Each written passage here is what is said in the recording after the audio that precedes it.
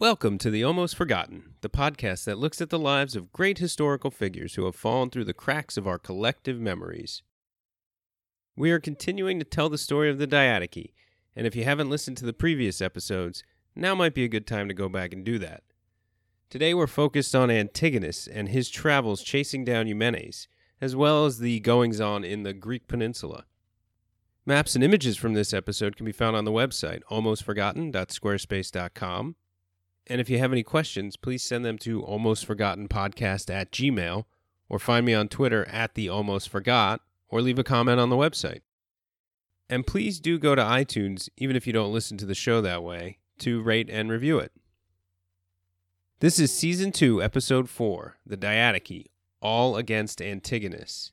And this is The Almost Forgotten.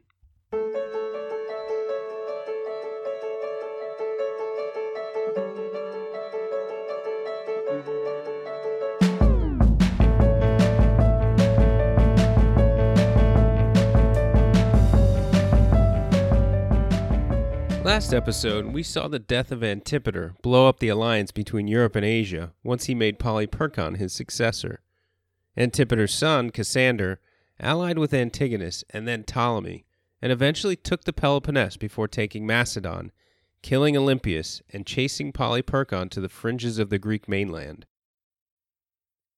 Olympias had killed Alexander's brother, King Philip Arrhidaeus, along with his wife, Eurydice.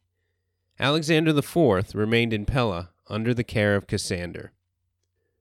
But the biggest prize had gone to Antigonus, who had to chase Eumenes halfway to India before finally killing him. As he returned to the west, he was now in charge of most of the old Persian Empire, with most of the money too. He had the troops and the power to reunite Alexander's empire under his own rule if he wanted to, and it was beginning to look like he wanted to. When he returned to Babylon, he was greeted as a king by Seleucus. Of our main characters, we've seen the deaths of Perdiccas and Eumenes, and there will still be plenty of action from Antigonus and Ptolemy. But Seleucus we've mentioned only briefly, and as the last of our main characters, it's time we get introduced. He was another contemporary of Alexander, born maybe 2 years earlier than the Basileus. Seleucus was also Macedonian royalty, from a city called Europos. His father Antiochus was probably one of Philip II's generals, and Seleucus, like his contemporaries, served as a page to Philip, growing up in Pella. He accompanied Alexander across the Hellespont into Asia, and was likely present at his most famous battles. Sources conflict, but at some point he became the commander of the Silver Shields, although if it was before India, they were just the hypaspestai, the shield bearers, because Alexander hadn't dipped their equipment in silver yet. Chances are it was before India, though, because by the time Alexander reached Bactria, Seleucus had some amount of respect. He married Apama there. Apama was a Sogdian princess, the daughter of a warlord who had resisted Alexander and was killed by his wife, who then sued for peace. Apama would bear Seleucus a son and an eventual successor, Antiochus I. In a shocking twist for royal marriages of the time, Seleucus may have truly cared for Apama. After Alexander and his crew returned from India, he arranged for a massive marriage ceremony where he had his leading officers marry noble Persian women. It was meant as a real and symbolic union of Macedon and Persia, part of Alexander's vision to create a more unified empire without as many stark cultural differences.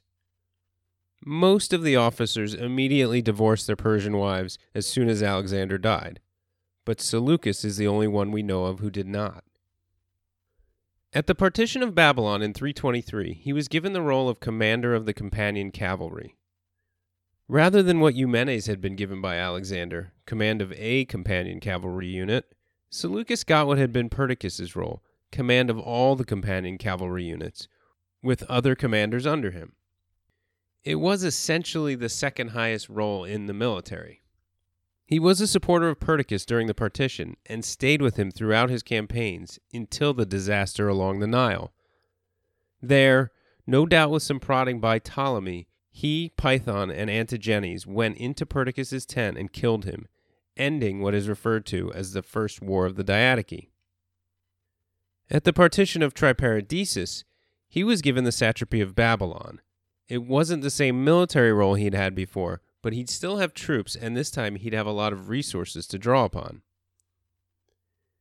He then worked with Antigonus to track down and finish off Eumenes, and he seemed an ally of the one-eyed general. When Antigonus arrived in Babylon in 315, Seleucus threw a banquet and greeted Antigonus as if he were a king. But things quickly turned sour.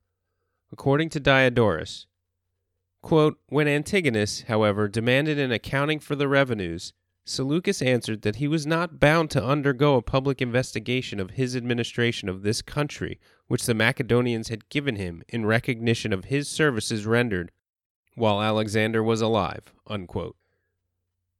Seleucus resisted, bristling at being treated as a subordinate, while Antigonus was neither the king nor the king's regent, and Babylon was Seleucus's territory. But he remembered what had just happened to Python, and he also remembered that Perdiccas's request to go over Antigonus's own books in Anatolia is what sent him fleeing to Antipater in Greece. So he grabbed 50 cavalry officers and fled to Egypt, where he was welcomed by Ptolemy. Diadochi says Antigonus was relieved at the turn of events because, upon fleeing, Seleucus surrendered his satrapy, and because he wouldn't have to kill his friend. Now, we barely mentioned Ptolemy last episode, but he had been busy. After declining the regency and not taking charge of Perdiccas's army, which had come to kill him, he worked to shore up his own regime. For one thing, he began writing a history of Alexander's conquest, one that unfortunately does not survive today, but lives on through other ancient works which use it as a primary source. In the summer of 320 BC, Ptolemy looked to expand his empire east into what was an autonomous province under the Achaemenid Empire known as Judah. He conquered the city of Jerusalem easily, surprising the defenders on the Sabbath when they refused to fight even in self-defense. The interpretation of this rule was actually changed a few centuries later when a man named Judah Maccabee helped lead a revolt in the region against one of the Hellenistic successor states. His rebellion is still celebrated today during the holiday of Hanukkah. Back to 320 BC, Ptolemy had no such issues, and he forced the relocation of many of the Jews to Alexandria.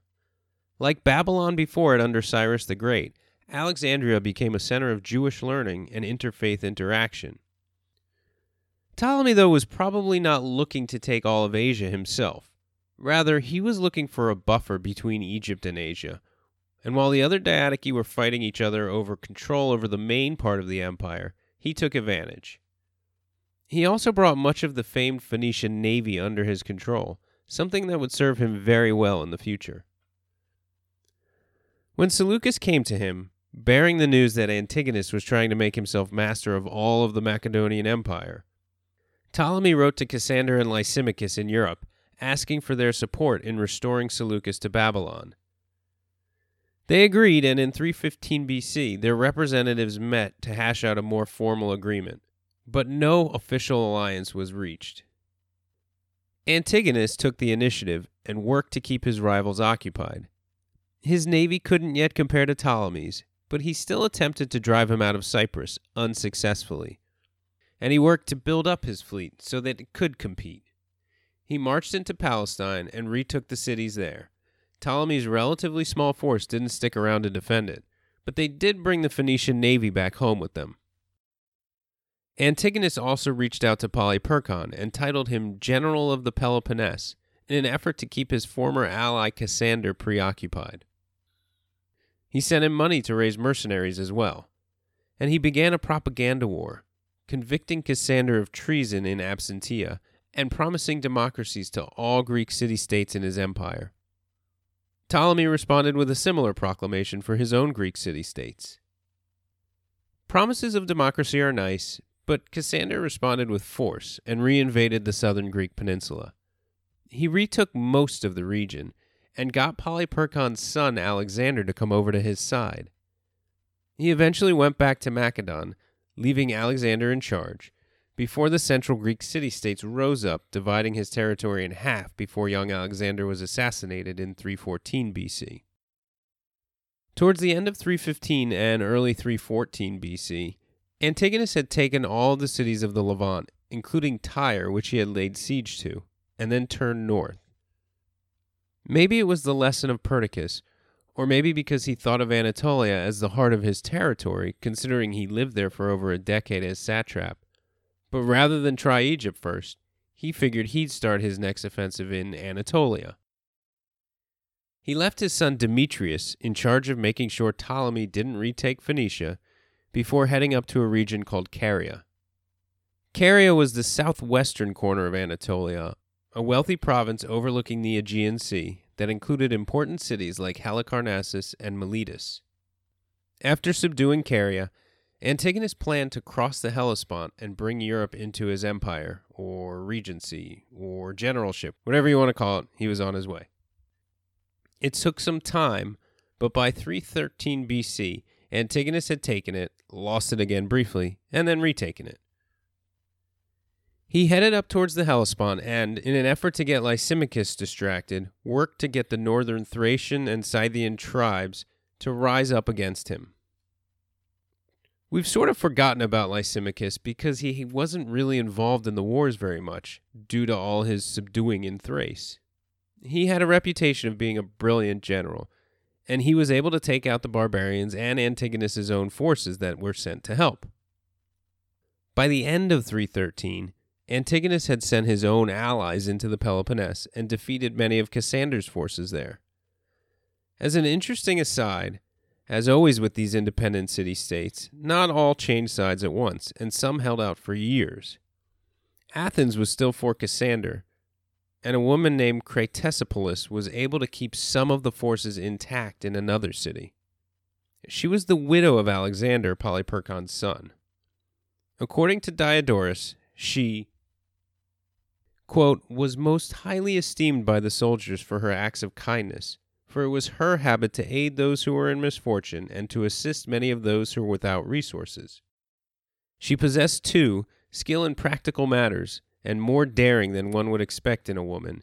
Indeed, when the people of Sicyon scorned her because of her husband's death and assembled under arms in an effort to gain their freedom, she drew up her forces against them and defeated them with great slaughter, but arrested and crucified about 30.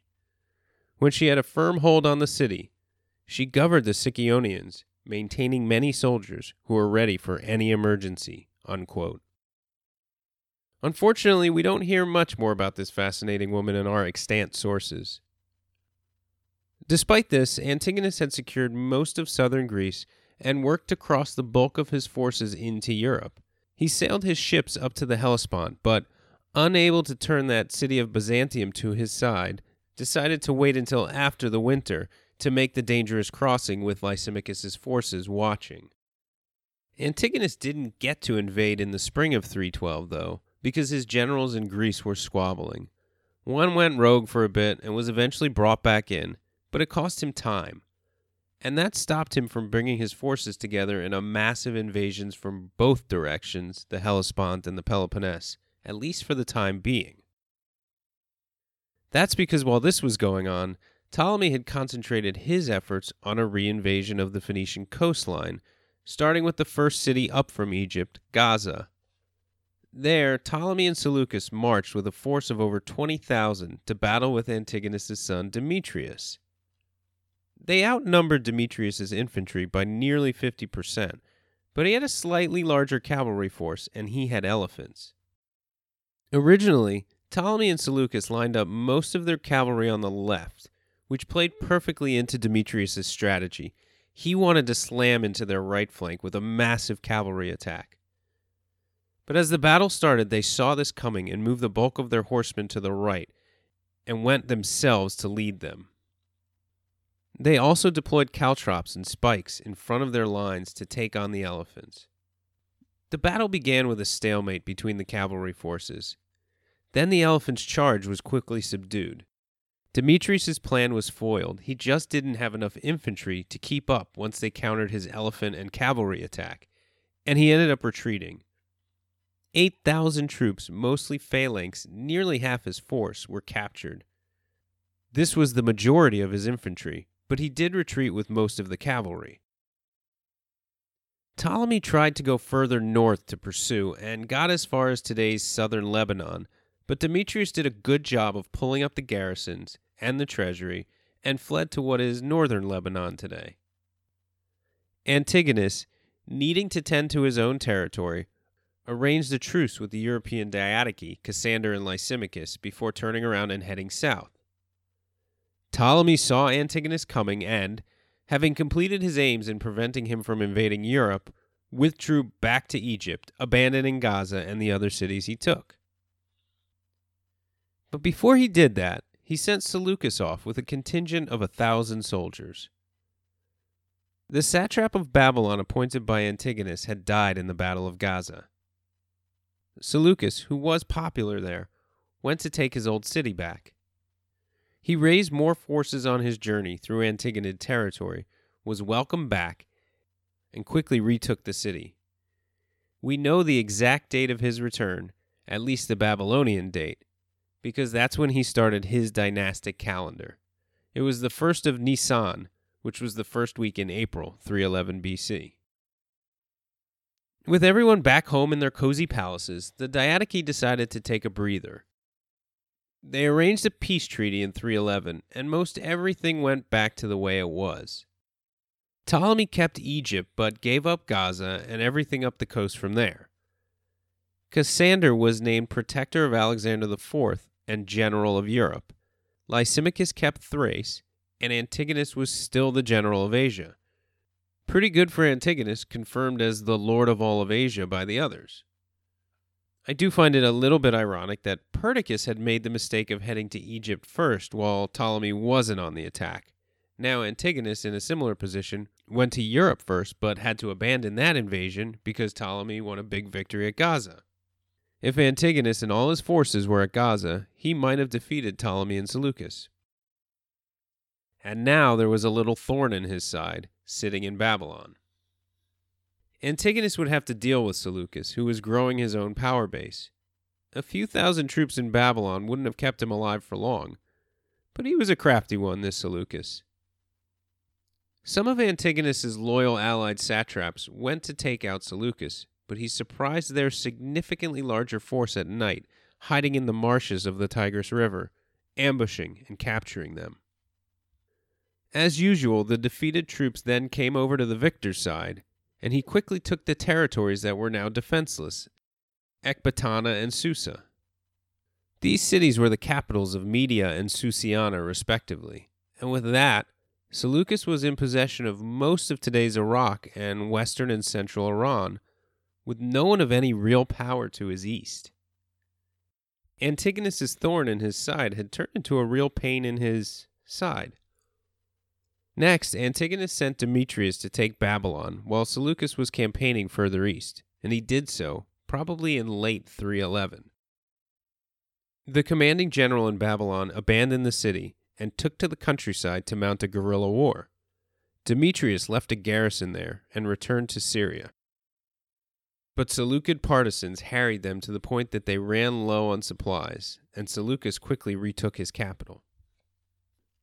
In the summer of 310, Antigonus returned, leading a massive invasion force himself, to teach Seleucus a lesson. We don't have many surviving details of the conflict, but it seems Antigonus ravaged the countryside west of the Tigris, and maybe took Babylon at some point, without actually fighting Seleucus directly. The next year, though, in 309 BC, the two Diadochi did meet in battle. The day was indecisive, and the thought was that the battle would resume the next morning, but Seleucus had a trick up his sleeve. As the armies returned to their camps to eat and rest for the next day's battle, Seleucus told his men to stay armed and armored and sleep in formation. They woke up and attacked too quickly for Antigonus's forces to respond sufficiently. The sources are pretty quiet on the battle. We don't know if Seleucus captured all of Antigonus's forces, killed them, or if most escaped, but this seemed to end the conflict. Antigonus certainly survived the battle and headed back west. He was now close to 70 years old and probably was beginning to think about retiring. Maybe he realized that he wasn't going to retake Alexander's empire. Or maybe he was just out of troops and needed some time to build up his military. But he basically left Seleucus alone at this point, which gave Seleucus the opportunity to turn eastward. With his own territories blocking any potential relief force, he began to take most of the rest of the eastern satrapies, eventually working his way to the Indus Valley, where he met up with Chandragupta Maurya. But that's a few years down the road. At some point around the Antigonid-Seleucid War over Babylon, Cassander decided it was time to do away with any pretense of a monarchy. He had Alexander IV and his mother Roxanne killed by poisoning. We don't know when exactly, but he had them shoved off into some corner on a sort of house arrest for years, before eventually just, whoops, looks like they're dead now. He gave them proper burials, something which, in the Macedonian culture, emphasized his legitimacy. And with that, the Argead dynasty of Philip II and Alexander the Great, which traced their history back to 800 BC, had conquered the tenacious city-states of Greece before destroying Persia, the world's superpower, ceased to be. There were no true heirs remaining. The dynasty was dead, and the Diadochi could go on their merry way ruling their own territories without feigning regency. Except there was one loose end to this idea. With Cassander still reeling from Antigonus's forces beating him up in the Peloponnese, the peace treaty gave him a reprieve from an invasion from Asia. However, Polyperchon was still hanging out in Greece, although he had essentially been quiet for a half a decade. He decided, after the death of Alexander IV, 309 BC was the time to bring over Heracles, who was living in Pergamum in western Asia Minor. Who was Heracles, you ask? Why, he was the illegitimate son of Alexander the Great, brought forward as a potential heir back at the partition of Babylon before the idea was laughed away. Polyperchon garnered some support in Greece before marching into southern Macedonia to make war with Cassander again. But Cassander offered the general, now over 70 years old, a bribe that included a pardon and restoration of his own territory, and this did the trick. At some point around this time, Cassander also gained territory in southern Greece when a general named Ptolemy, who had been crucial in taking the Peloponnesian cities for Antigonus, but was then subsequently marginalized by him, was disgruntled enough to hand the region over. Heracles and his mother Barsine were killed, and nobody from the family remained other than a few of Philip II's daughters, Alexander the Great's half-sisters. This included Cassander's wife, Thessalonike, who did have children with him who would rule, but as heirs to Cassander and part of his dynasty, not Philip. The other one that was still alive that we know of was Cleopatra, Alexander's only full sibling. If you recall, she was promised to Leonidas before he died in the Hellenic War. She then made her way to Sardis to try to marry one of the Diadochi before being caught up in a crafty marriage plan by Perdiccas that failed miserably. Around 308 BC, Ptolemy offered to marry her, as he began expanding his territory into the Aegean, and she accepted. But before she could leave Sardis, Antigonus got wind of what was going on and, not surprisingly, had her killed.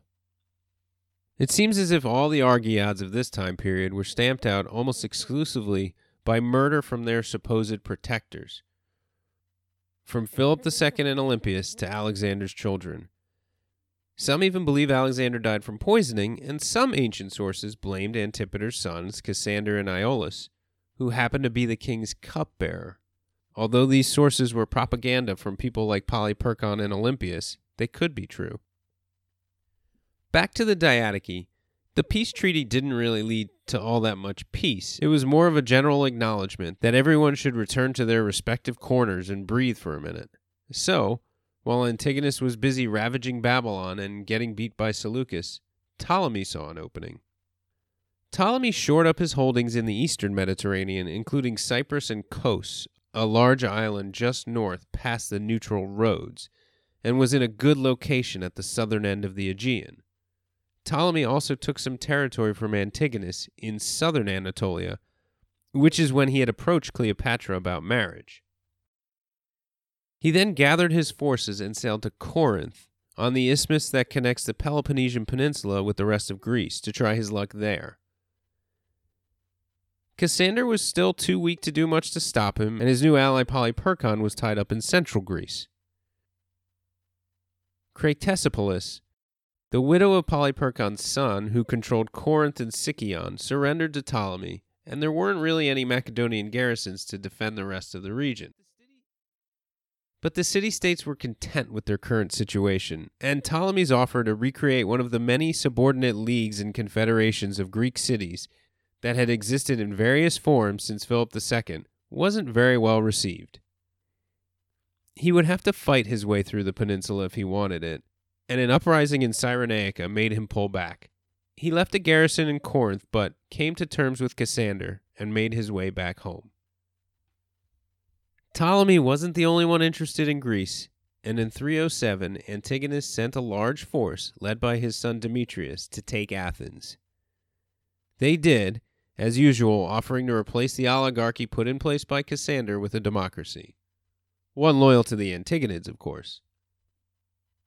Demetrius ended up treating Athens as his base of operations, garrisoning Piraeus, and restarting the Athenian shipbuilding industry.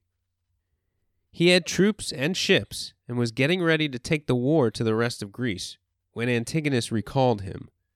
Dad had something more important in mind, kicking Ptolemy out of Cyprus. Demetrius led the attack on the island in 306 BC.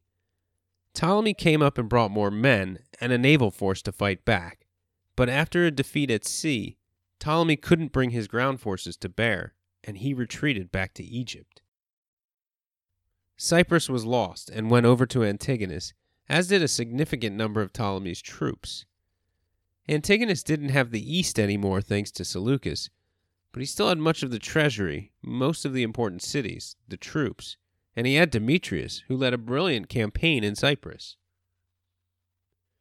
The balance of power was changing again, with Ptolemy shrinking back to Egypt, and Antigonus expanding westward into the Mediterranean, and slowly from Athens towards the rest of Greece and Macedon. Something else changed too. Old Antigonus, always shrewd and calculating, waited for this victory in Cyprus to proclaim himself king. He was the first of the Diadochi to make that official declaration, even though they had all been ruling as such for a while at this point. But Antigonus probably didn't do this for himself. Rather, he did it for his son, Demetrius, who he declared a joint king. Antigonus, always power-hungry, but not seemingly one for pretense, might not have cared much about the title, but he wanted the empire to be in his family with his dynasty. Doing it after Demetrius's big triumph assured that his crowning alongside his father's would go unchallenged. Later, in 306, Antigonus launched an even bigger invasion, one that could really tip the scales in his favor. He gathered close to 100,000 men to march down to Egypt. Easily defended thanks to the Nile, if Antigonus could take Egypt, it would be difficult for anyone to take it from him for quite a while. From there, he could then concentrate on Europe, or turn eastward to recover the rest of the empire. Demetrius sailed along the coast, following his father's army, but once he passed Gaza, he couldn't find any safe harbors or good weather. They lost many ships, and he wasn't able to do what was intended, sail west past the Nile and completely outflank Ptolemy. Ptolemy, with his own formidable navy, occupied landing sites and generally kept the invading navy useless. With difficulty feeding the massive army, and desertions thanks in some part to Ptolemy paying off soldiers, Antigonus decided to withdraw, and he marched back to Syria. The invasion was a failure, although he didn't lose many men outside of his navy. Antigonus was far from done, though. He wanted to regroup and reinvade Egypt after he took care of Rhodes. The island of Rhodes was a nuisance to him. Despite being located right off the Anatolian coast, they didn't support his invasion of Cyprus. They claimed neutrality in these wars and had done a pretty good job of staying out of them. but Rhodes was filled with maritime traders, shipping grain from Egypt to Greece, and therefore, in Antigonus's mind, they were Ptolemy's allies. It didn't help their case that they shipped grain from Egypt even during the invasion. This blockade running did not make him very happy. In 305, before another planned invasion of Egypt, he sent Demetrius to invade Rhodes in order to get them out of the way. But instead of a few weeks, they held out for over a year. The other Diadochi helped them resist Antigonus, Ptolemy especially, with more blockade running. As the siege wore on, Ptolemy used the time to rebuild his own forces. Demetrius was never able to fully blockade the island, and eventually moved into a land-based siege. It was a long slog of a campaign, with plenty of successes for Rhodes. By 304 he hadn't taken the city, but thought it was in reach, when Antigonus recalled him again. It was just taking too much time, money, and men, and the whole point of it was to help them invade Egypt. Ptolemy may have sent, or was beginning to send, a full relief force at the time as well. All it had done was distracted them from the goal of taking Egypt and gave Ptolemy time to rebuild and better prepare. Demetrius, however, earned a nickname, the Besieger, for all of the innovative and effective siege works he had put up. As a celebration for their victory, the people of Rhodes began planning the construction of a statue of their patron god, Helios. It would be finished in 280 BC and is known today as the Colossus of Rhodes. That year, Cassander had recovered enough and gathered enough troops to try to force Antigonus out of Athens. He began a siege that was looking somewhat effective until Demetrius returned. Once he got back to Greece, Cassander gave up the siege and headed back to Macedon. The next year, in 303, Demetrius pushed Ptolemy out of Greece by taking Sicyon and Corinth, despite reinforcement of Corinth by Cassander. He marched through the Peloponnese and gained control of all of southern Greece. Antigonus did not recall his son from Greece this time.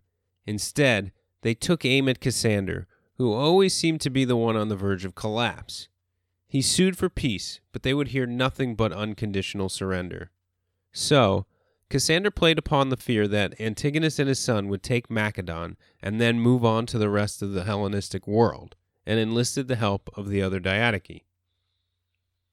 Of course, Ptolemy wanted to help take down Antigonus, but the often uninvolved Lysimachus was brought in as well to help defeat him. Lysimachus was considered a general of great ability, and finally was able to pay attention to the war over Alexander's empire, as Thrace was relatively quiet for the first time in forever. He was given supreme command of the allied forces, and was promised Antigonus's territory in Anatolia as a reward. Seleucus also offered to help. He had taken Bactria already, and, after withdrawing from a conflict in the Indus Valley, negotiating some sort of truce, and ceding the territory to Chandragupta Maurya in exchange for some war elephants, came back west. Cassander and Demetrius remained around Thessaly, in between Macedon and the rest of Greece, eyeballing each other but not engaging, while Lysimachus led his forces into Anatolia in the middle of 302 BC. Antigonus, despite having quite a bit to do with the current state of affairs, wasn't really that interested in fighting. He may have figured Demetrius would start the fight in Thessaly before anything happened in Asia. He was like 80 years old and retired from generaling at this point, but what was he going to do, surrender in his moment of triumph? Instead, he made his way up from his capital in Syria to go defend his territory. Lysimachus, though, didn't want to engage Antigonus's massive force until reinforcements arrived. He made some alliances in Anatolia and got a few more troops, but Antigonus once again told Demetrius to give up invading Macedon for now and help Daddy beat up the neighbors. As Demetrius left Europe, Cassander retook territory, and then sent reinforcements to Lysimachus. Demetrius landed in western Anatolia, retook the central coastal city of Ephesus, and marched north toward the Hellespont. Cassander's reinforcements tried to enter Asia, but with Demetrius guarding the Hellespont, they had to sail. The weather was bad, and Demetrius did his best to stop them, so only about a third made it over. The allies were waiting on Ptolemy and Seleucus, but Ptolemy had not made it far before news reached him that Antigonus had defeated Lysimachus and was coming for him next. He retreated to once again secure Egypt, but the rumors were not true. It may have been a very sly move by Antigonus to get Ptolemy out of the war. He also actually attacked Babylon for real in an effort to distract Seleucus, but this didn't work. Seleucus ignored the invading force and arrived in Cappadocia in time to take winter quarters there at the end of 302 BC. As 301 BC started, a massive collection of forces moved towards each other. Antigonus and Demetrius might have had 80,000 troops, while Lysimachus, Cassander, and Seleucus might have had a bit less, although they had more elephants thanks to Seleucus. The two armies met at a place called Ipsus, in Phrygia, central Anatolia. In typical fashion, they had their Macedonian phalanxes deployed facing each other in the center. Their flanks were protected by the lighter infantry, some Greek hoplites, and the spear-tossing skirmishers. Of course, as always, the heavy cavalry was also there to help protect the flanks of the infantry. As the elephant forces engaged each other to start, Demetrius led a push with his companion cavalry, routing whoever he fought, possibly a group of cavalry led by Seleucus' son Antiochus. He chased them off the field behind the rest of the forces. As the phalanxes engaged, Demetrius should have returned to smash into the back of the allied phalanx. But the majority of Seleucus' elephants were not actually deployed in the initial fight. Instead, they waited at the back of the allied lines. There, they were able to block Demetrius' return to the field, keeping him from completing the hammer and anvil tactic with Antigonus' phalanx. Since Demetrius didn't smash into the back of Lysimachus' allied phalanx, they had the advantage now, as they had the protected flanks. Antigonus' flank was unprotected because that was the cavalry's job when they weren't trying to outflank the phalanx. As Seleucus threatened their right flank and the entire allied infantry smashed into them, Antigonus' phalanx began to flee or surrender. A group in the center, led by Antigonus, eventually got surrounded enough that the one-eyed long-time commander was in range of the skirmishers, and he was killed by a spear. Demetrius was not able to return in time to help, and he fled the field, taking a force of nearly 10,000 with him. He made for Ephesus and immediately sailed to his old capital, Athens. He still had a few holdings, although Antigonus' empire was gone, swallowed up by Seleucus and Lysimachus. Robin Waterfield, in his book Dividing the Spoils, said of Antigonus Monophthalmus, quote, "So died one of the most determined, successful, and gifted of the successors. At the age of 60, circumstances had given him the opportunity for imperial rule. He had seized it eagerly and had exercised vast power for 20 years." End quote. Antigonus' death ended any chance at a united empire. Despite being left behind by Alexander to guard the supply lines in Cappadocia, he was, from the death of Perdiccas to the Battle of Ipsus, the most powerful of all the Diadochi. Only two of our almost forgotten main characters remain, Seleucus and Ptolemy. In our next and final episode of the Diadochi, we'll take a look at how these two fared after the Battle of Ipsus, and we'll see how the other rivals for the successor empires, including Lysimachus, Cassander, and Demetrius, fared as well. Beyond that, we'll look a bit down the road to see the demise of these successor states. Thanks again for listening.